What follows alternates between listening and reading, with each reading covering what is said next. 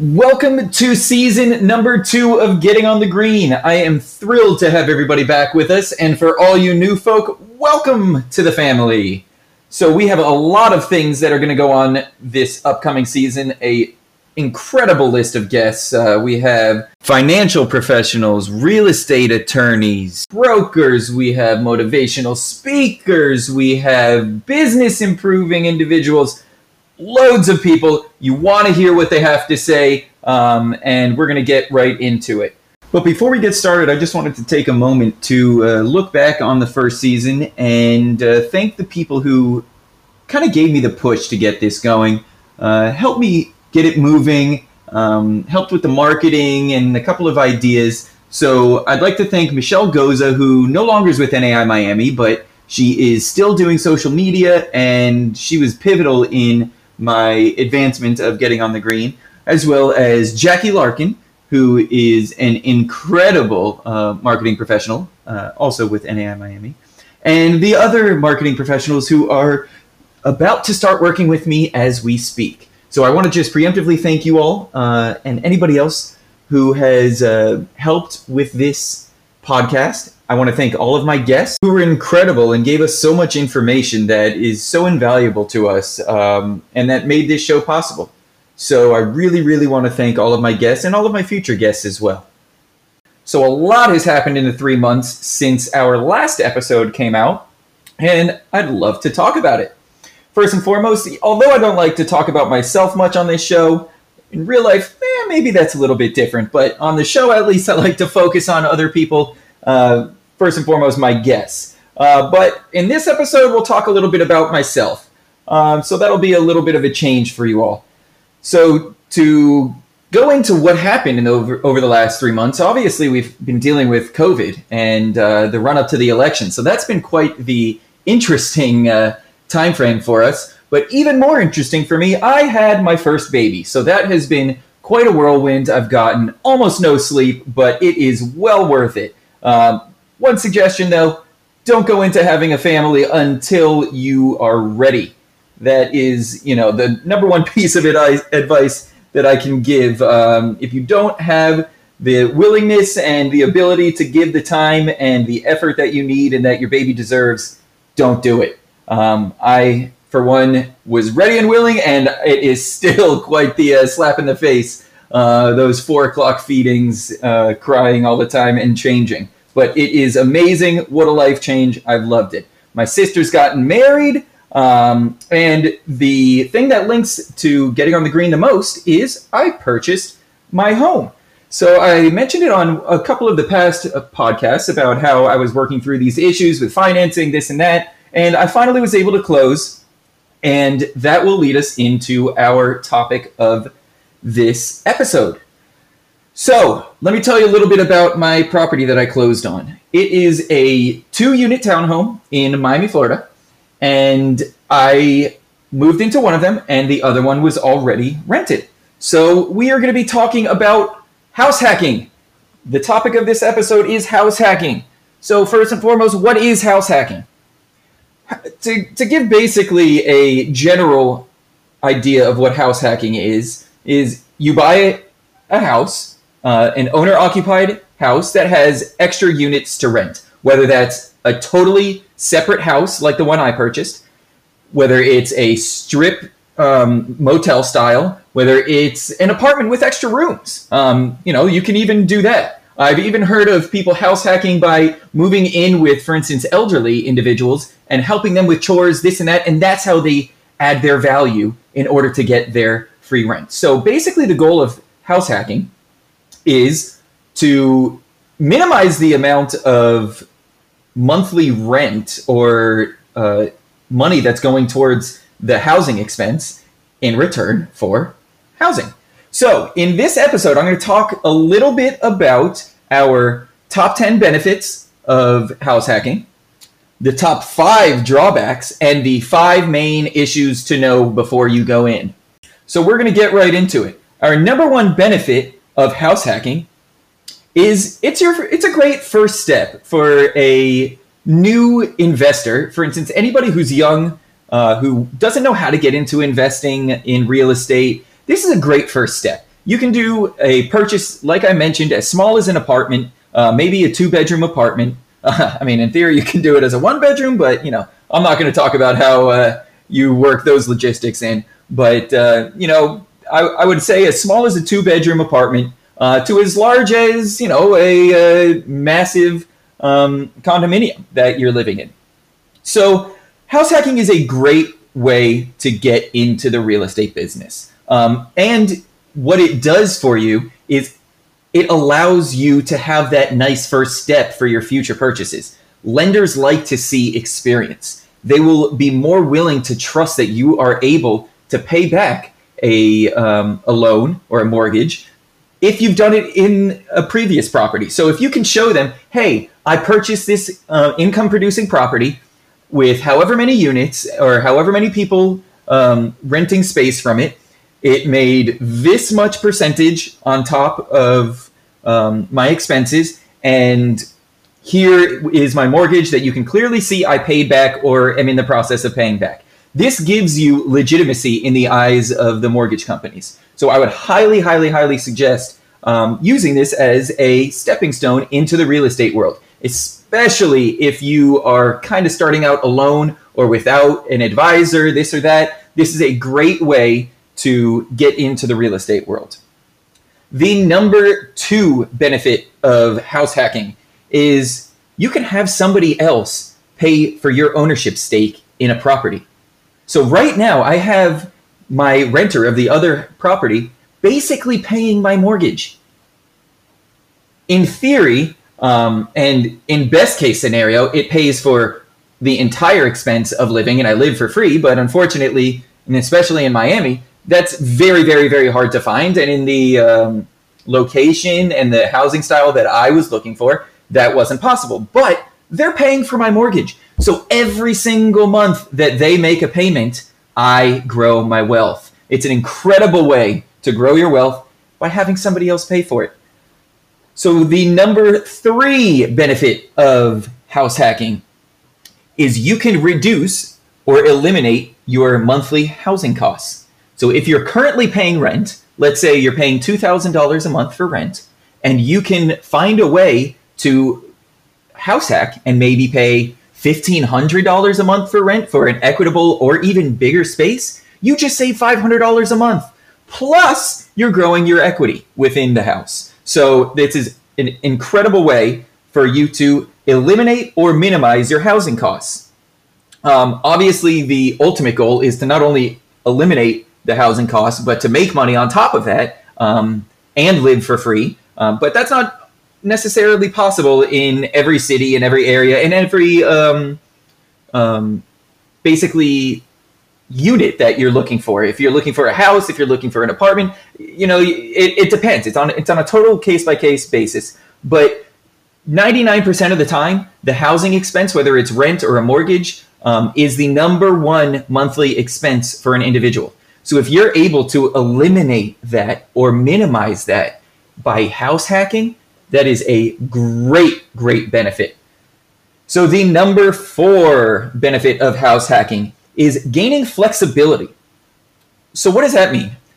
Let's say, for instance, my wife or my job changes and I need to move, whether that means move out of Miami, move to, New York, for instance, California, or let's say even move out of the country. I have the ability to rent the unit that I'm currently not renting right now and that I'm living in. So this just gives me a lot of flexibility to not necessarily be stuck in one place and have all my equity in one place, and have the ability to, for instance, rent it out. And I would have, in my situation, I would have 2 units rented and I would be cash flowing on it. I would be making money if I was not living in this, in theory, and gaining the intrinsic value versus the financial value. So I could then take that value, that money that I was making every month, and put it into a new property that I would need if I had to move. So if you do it right, and remember, doing it right involves a lot of different steps. So if you do it right, house hacking can really, really increase the flexibility that you have in your lifestyle. The number 5 benefit of house hacking is utilizing taxes and other incentives.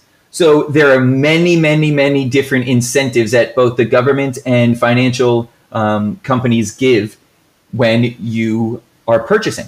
Whether you're a first-time buyer or you are doing a 1031 exchange or etc., I would highly suggest that you talk to your lawyer or your tax agent or anybody along those lines who knows more and is a fiduciary to you. There are many things that you can take advantage of by house hacking when it comes to taxes and other benefits like that.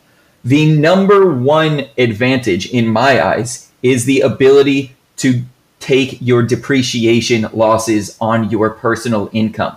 That is huge. You can take those house depreciations, and I actually had a guest, Cindy Blumenfeld, who actually spoke about cost segregation and how you can use these studies that they do and basically get a step-by-step idea of how you can depreciate your property and use that to your tax advantage. So I would highly suggest you research more into that, talk to your tax expert, call Cindy, honestly, and see how she can help you, and you can gain that benefit that you see by depreciation.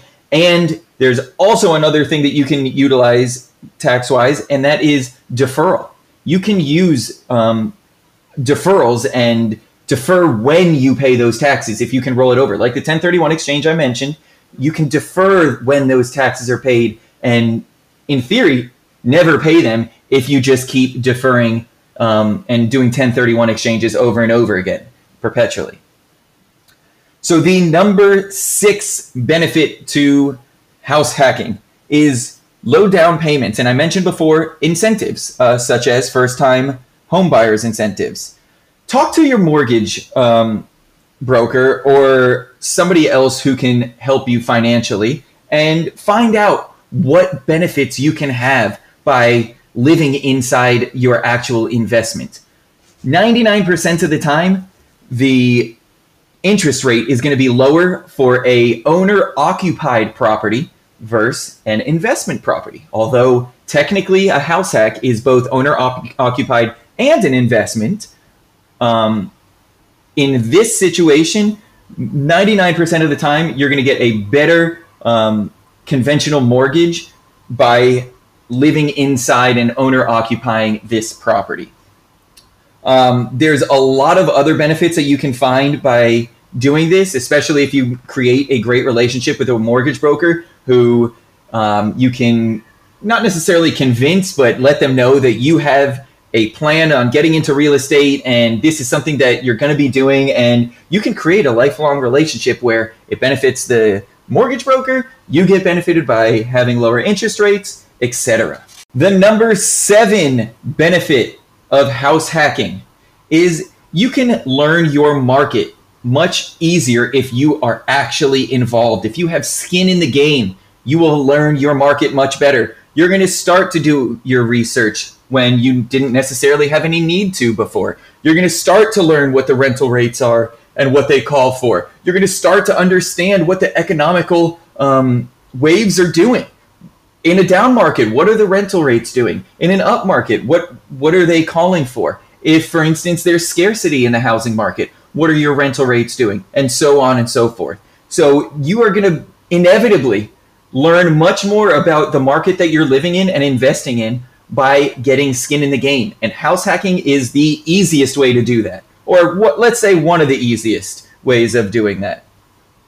You can definitely pay attention to the trends on the 10-year bond averages that's in the 30-year. That's usually where the interest rates are kind of, bouncing off of. So I would highly suggest you start tracking those. Track the stock market, the S&P, the Dow, but also look at your standard housing websites, such as your Zillows, your Apartments.com, and look at the rental rates in your area. Not necessarily the numbers posted are going to be what they're actually getting, but you're going to get some sort of idea of what is being asked.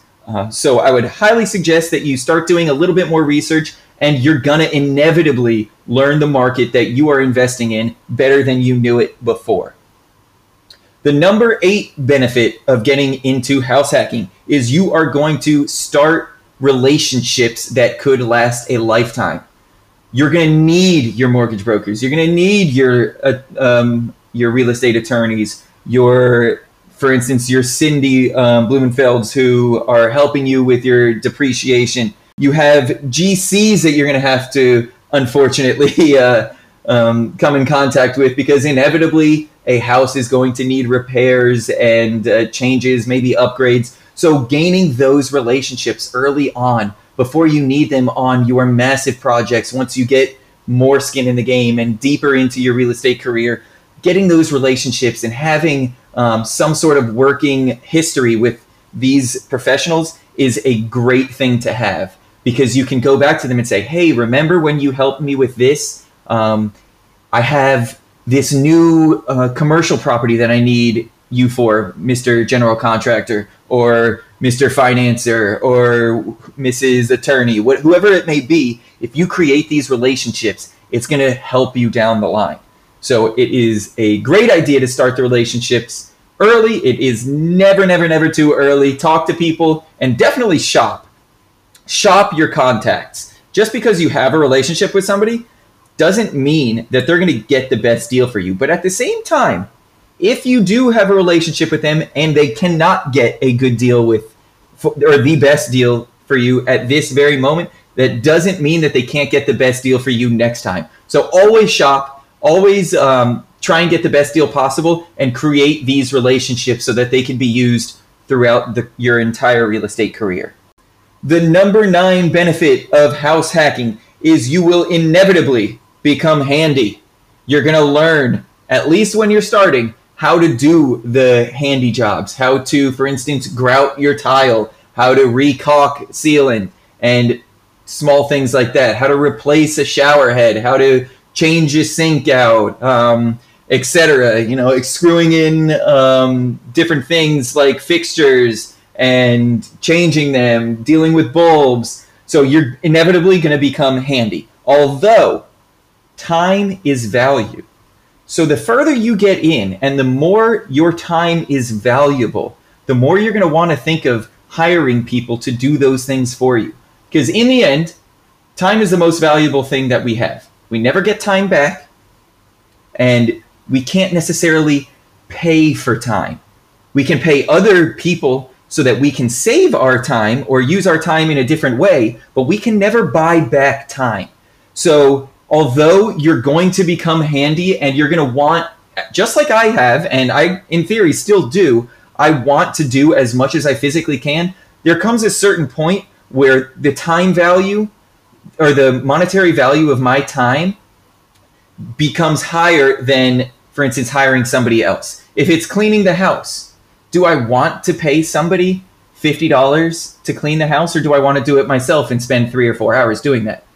In theory, I'm going to pay the person to do that because I'd rather have those 3 or 4 hours to potentially make phone calls on my brokerage side of my business and do other things like that in the end most likely will be more valuable for me than those $50 or $100, whatever it may be, whatever that cost is for the work that's being done. But only you can decide what your value of your time is. And when you're first starting out, I highly, highly, highly suggest get your hands dirty.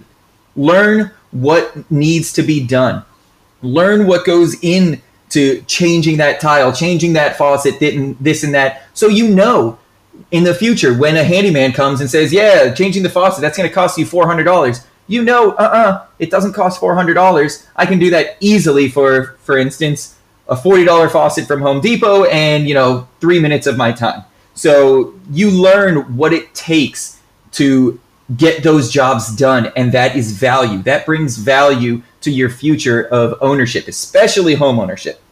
The number 10 and final on our list, but not necessarily the final overall, benefit of house hacking is the potential to improve the property. This is one of the number 1 aspects of real estate in general, but certainly in house hacking.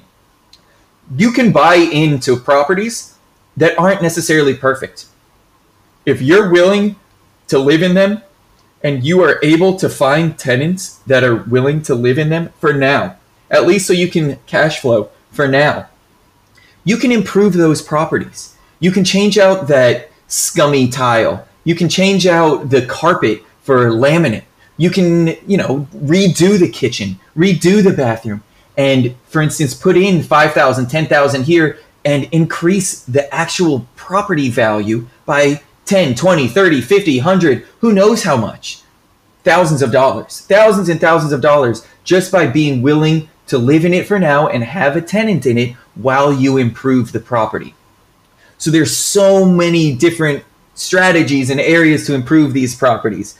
The value of the property in general, based on the market, might even improve, and we call that appreciation. So that's a totally another story other than value add. Value add is one way to do it, but the appreciation of the market is another way to have additional value into your purchase. So you can, for instance, do nothing with the property, purchase it, and then a year later, for instance, it's worth more, solely based on what the market trends are doing. So that's the second value add or value gain, in theory, of your purchase for house hacking. The third one is an increase in rental income. If you improve these houses or these properties, you can call for more rent potentially, up to a certain extent, because the market's going to dictate how much and what the maximum basically will be. But if you have an undervalued rental rate based on the condition of the property, and you improve those conditions, you can ask for more rent. When you ask for more rent, that basically increases your net operating income. When your net operating income goes up, as we all know, the value of your property goes up. That was the number 10 benefit of house hacking, and we are going to move on to the 5 main things to know about house hacking. The first thing we need to know in our 5 things we need to know when house hacking is understanding our expenses. There's a very simple method of doing that. Not everybody uses it. This is kind of just a quick way to do it so that you can understand what your expenses are going to be. But that quick way is called the 50% rule. So what is the 50% rule? Basically, the 50% rule says that you take 50% of what the rents are on your property, and those are your expenses. Those expenses don't account for mortgage, though. So you need to understand that the mortgage is going to be an additional expense on that. But let's say, for instance, your property pulls in $1,500 for rent per unit, and you're going to do the 50% rule. $750 needs to basically be budgeted for your expenses. So if you're exceeding that, this might not either A, be a good investment, or B, you might need to increase your rental rates. But like I mentioned, your mortgage is not included in this 50% rule. So make sure that when you're doing these calculations, those mortgage expenses are added on so that you can see how much on top of that you're clearing. Because then you have other expenses as well that we're going to get to now. The number 2 thing to know is how to calculate your entire property's value. When you're calculating that, you must take into account vacancy factor. When you're renting anything, whether it's a commercial property or a residential property, you will have vacancy, whether it's a single day or it's a year of vacancy, or even more, in theory. You must take into account some sort of percentage for vacancy. Anytime I see these people who are putting up listings and these net operating income and rent rolls and these types of charts for their properties, and they don't have a vacancy rate involved in it, I know that they are full of you-know-what. They either have no idea what they're doing, or they're lying to you and trying to trick you into a better net operating income and cap rate than the property actually makes. So understand that their vacancy rate has to be put into your calculations. You also need to always put into your calculations CapEx, which is capital expense, which is basically future expenditures, big expenditures, such as new roof, new AC, an upgrade to the kitchen, an upgrade to bathrooms, an addition, for instance. That's a value add. We spoke about that earlier on things that are number 10 on our list of benefits of house hacking. Value add. You can add another addition onto your property, for instance, as long as zoning calls for it, and that is a value add. So that's kind of where CapEx comes into play. You always want to put a little bit of money. That's the owner's decision, and AKA your decision, on how much you want to allocate each month to that. But I beg you, please, please, please, always allocate some of your monthly expenses, even though I don't consider it an expense, but it is because you're not putting it straight into your profits. Allocate some of that to capital expenditures because it's going to be needed eventually. So why not budget for it now instead of being slapped in the face whenever you actually do need it? Another thing is repairs. So repairs is like capital expenditures, but it's smaller. So for instance, a paint job when a tenant leaves, getting a spill out of, even if you are the one that does it, you're going to have to pay for it. You still own the property. You're going to need to repair it. If a window breaks, you can't, as a owner, you can't necessarily take anything out of the security deposit. It's not just a blanket, if this happens, I get to take it out. There are certain things that need to occur, for instance, in order to remove money from a security deposit. So you need to budget money for standard repairs. For instance, standard wear and tear, you're not allowed to take out of the security deposit. So make sure that you're budgeting some sort of amount. Again, it's a case-by-case basis, so I'm not just going to tell you how much to budget for it, but it must be taken into account when you're running your numbers and deciding whether or not a property is a good investment or not. I can't tell you enough how much you need to be conservative with your numbers. Be conservative. This brings me into my next thing. Insurance and taxes. You must budget for the insurance and taxes when you're dealing with this as well. The insurance on a property most likely isn't going to change much from one tenant or from one owner to the next, but it depends on the use. If you're going to change the use, for instance, maybe add on, like we spoke about, add on a unit or have multifamily versus a single family, the insurance might change. So what they put on their operating memorandum might be different than what you're actually going to face. So be very, very conservative with your numbers when budgeting in order to save yourself any heartache, heart attacks, anything along those lines, any surprises. Taxes as well. This frustrates me more than almost anything in the real estate business since I got into brokerage, is when I see these properties that were purchased 10 years ago and that are paying basically 10% of what they would be paying now in taxes, and they put that on their operating memorandum, and they say, oh yeah, you're only going to have to pay $3,000 a month for taxes. No worries. So this works perfectly in our 5% cap rate, which already is probably too low of a cap rate for the property. But they're including a tax rate that is much, much, much, much lower than you are going to be facing. Because tax rates or the assessments on your property is basically only done on a, whenever the appraiser feels like it or when a property is sold. So they can randomly do it, and surprise, surprise, your property taxes or your property has been reassessed and your property taxes have shot up unless you have a homestead and Save My Homes. But if you purchase a home, it's automatically reassessed based on your purchase price. So if the old owner purchased your property for $100,000 100 years ago, for instance, and they're paying on a tax basis of a $100,000 property, but then you just purchased it for $1 million, your tax basis is going to be on the $1 million that you just purchased it on. So your taxes are going to be significantly more than what they're listing on the operating memorandum. So make sure you take into account those increases in taxes. It's not foolproof, but a suggested way of kind of approximating the taxes is you take the sales number, so whatever amount you purchase or are going to purchase the property for, you take 80% of that, So 80% of the purchase price, and then you're going to take 2% of that 80%. So again, let's go through it with an actual example. You have your $1 million property. You take 80% of that $1 million property, and you're going to get your $800,000, which is that 80% of 1 million.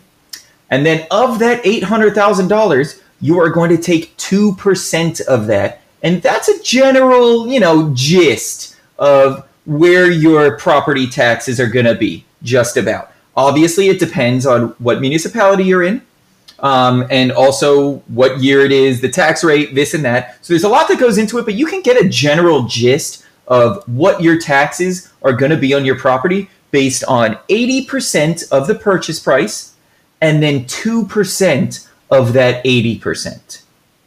So make sure that you are taking those into account. And again, I can't reiterate it enough.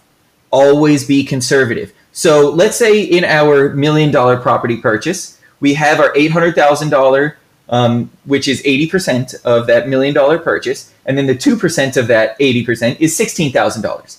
To be conservative, I would be adding no less than $2,000 to that. So I would be budgeting more or less for $18,000 on my taxes. If it's less, excellent. I saved some money. But if it's more, you always want to have that ability to have some cushion in there.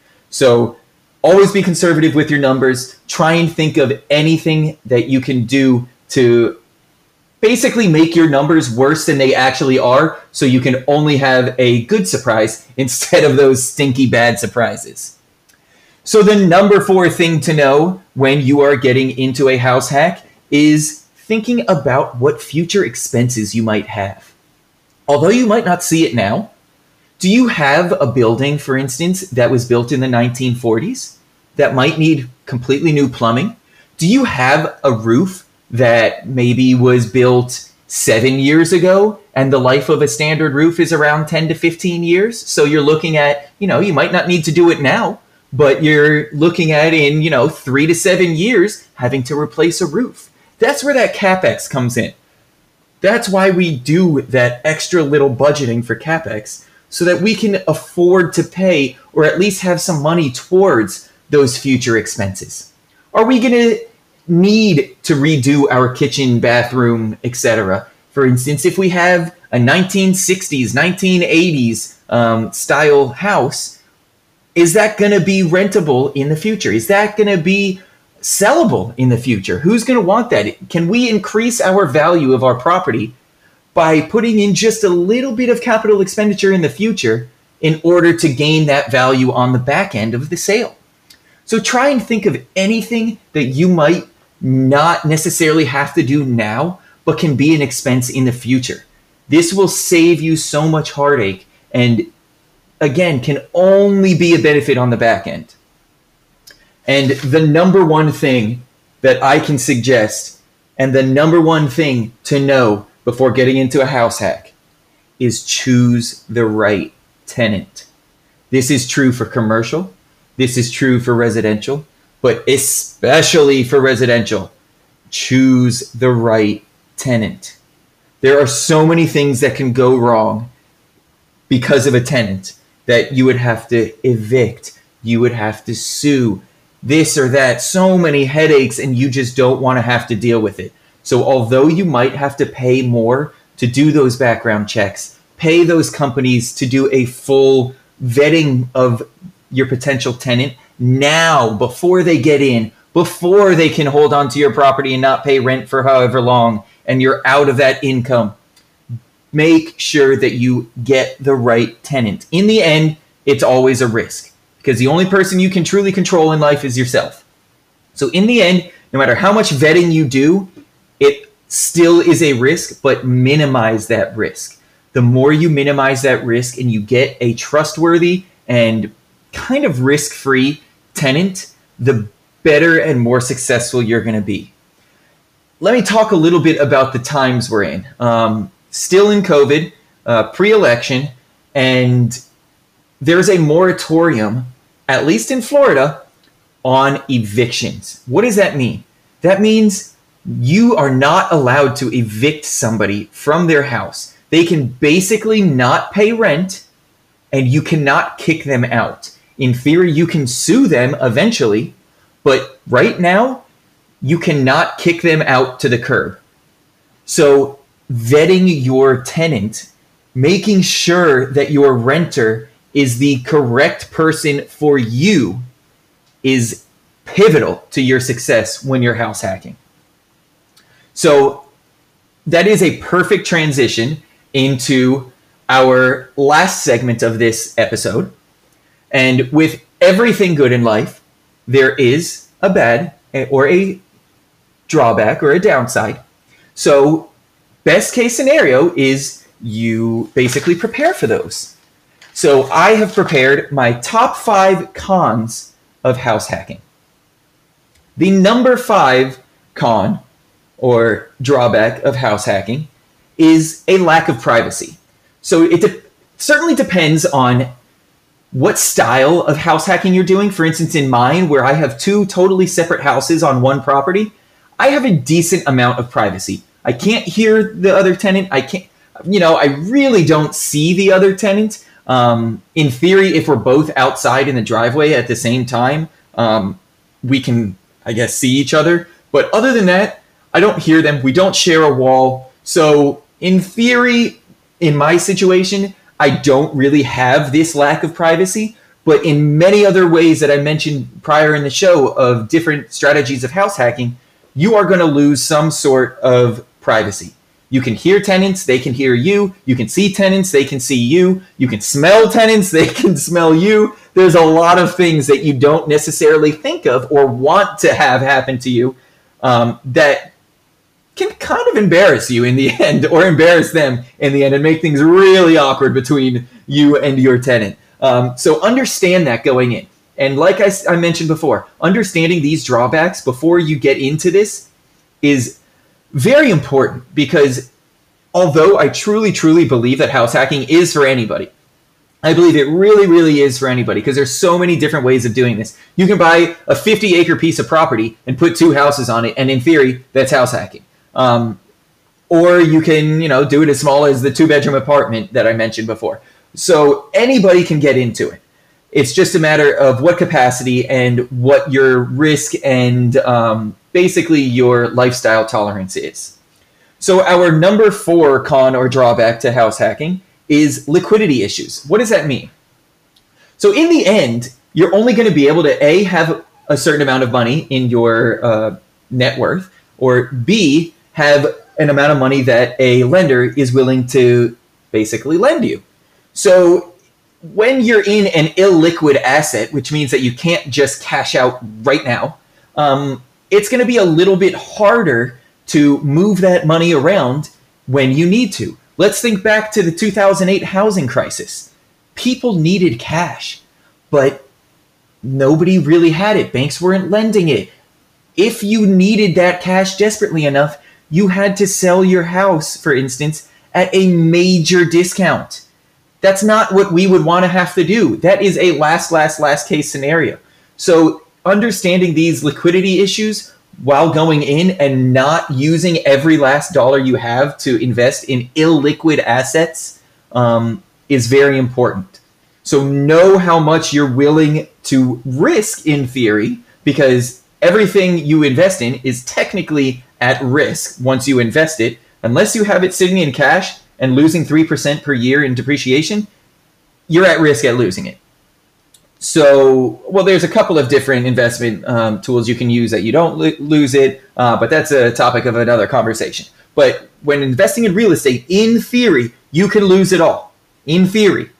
And it can turn upside down, and the mortgage company can take it, this or that. There's a bunch of different ways that you could lose your asset, but understanding that there is liquidity risk in the end is very important. So take that into account when you're budgeting, because you need to budget on any sort of purchase such as real estate, whether it's an investment in a house hack or just a plain old residential property that you're not house hacking on. You need to understand that your liquidity goes down. You are not as liquid as you were prior to your purchase.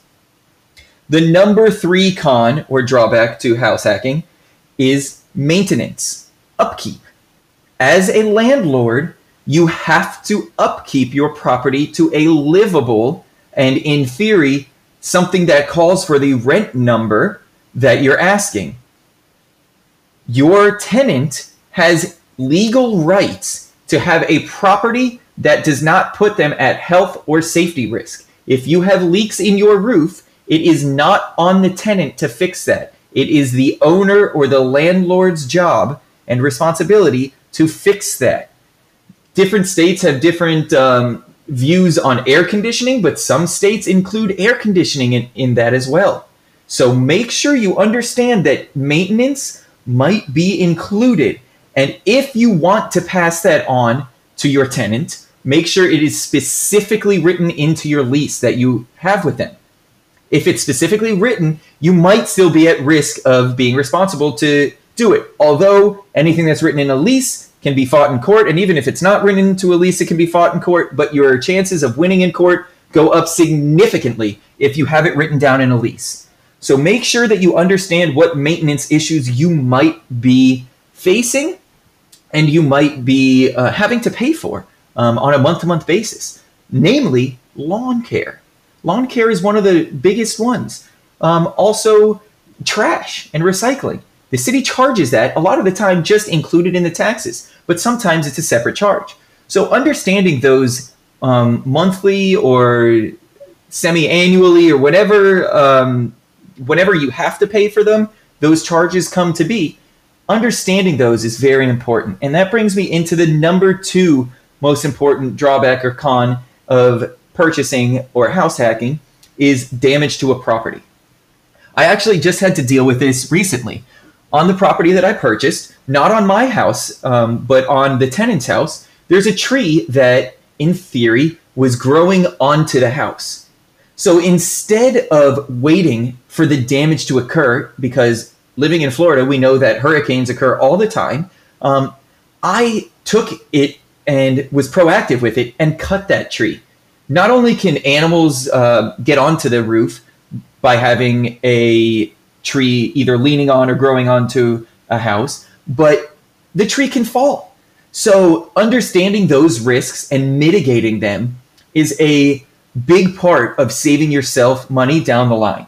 So understand those damage risks and know that, for instance, damage can occur. What are your flood risks? Look into that before you purchase your property. Understand if you need flood insurance or not. Sometimes insurance companies don't require that you have it, but what happens if that, God forbid, happens? And all of a sudden your house is flooded and the insurance company didn't require you to have it, but your house is flooded and you wish you had it. So understanding those costs and doing a cost-benefit analysis of, let's say, for instance, if I do get that flood insurance and it'll take me 20 years at this rate to break even if, for instance, my house gets flooded. Is it worth it for me to take that risk and not pay for the flood insurance if I have 20 years of sound-mindedness and safety? It might be worth it to you to do that. It might not be. Totally your choice. All I can tell you is understand those risks. Understand damage occurs. Happens all the time. If you live in the Midwest, or frankly, anywhere, tornadoes can occur. Blizzards. I'm from Florida, as we know, so I don't really have to deal with freezing pipes. But in the north, where it gets cold, pipes freeze, they burst, and we don't even know it until they melt. So then all of a sudden, we didn't even know anything happened, and all of a sudden we have a flooded house because our pipes burst when it froze over 3 months ago. So understanding these damages that can occur to the property is very, very important. And the ultimate drawback or con of a purchase, especially a residential, but certainly a commercial purchase, is your tenant risk. We spoke about this before, that we really need to understand who our tenants are and to vet them. But this might be, this is definitely, in my opinion, the number one risk we have in purchasing is, at least a house hack, is the tenant risk. Are we going to bring somebody into our own house if we're not renting it? Let's just say this is our own house. Are we going to bring somebody into our house that's going to take a sledgehammer to the walls while we live there? Probably not. So are we going to allow that same person to quote unquote rent from us and do that same thing? And before we know it, there's major damage to the interior of the house, or exterior, frankly, as well. Are we going to allow, for instance, nothing against cats. I have a cat, love cats. But are we going to allow that, the cat lady with 50 cats to move into the property and have animal urine sent in there for the rest of the property's existence? These are risks that you take by not vetting your tenant. You need to understand who your tenant is, what type of assets they have. Are they able to pay the rent that you're asking? If they're making $20,000 a year, can they afford to pay $2,000 a month? I would say no. So understanding who they are, what they do for a living, what risks they bring to your asset is pivotal to your success. So that concludes the 5 cons that come with a purchase of a property, but specifically a house hack. So I really want to thank you for going on this journey with me on house hacking.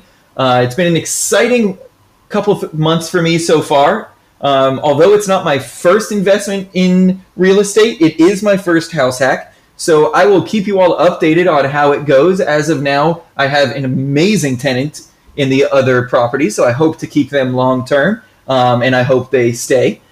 So I appreciate you all sticking with us, and we will see you next time on the green.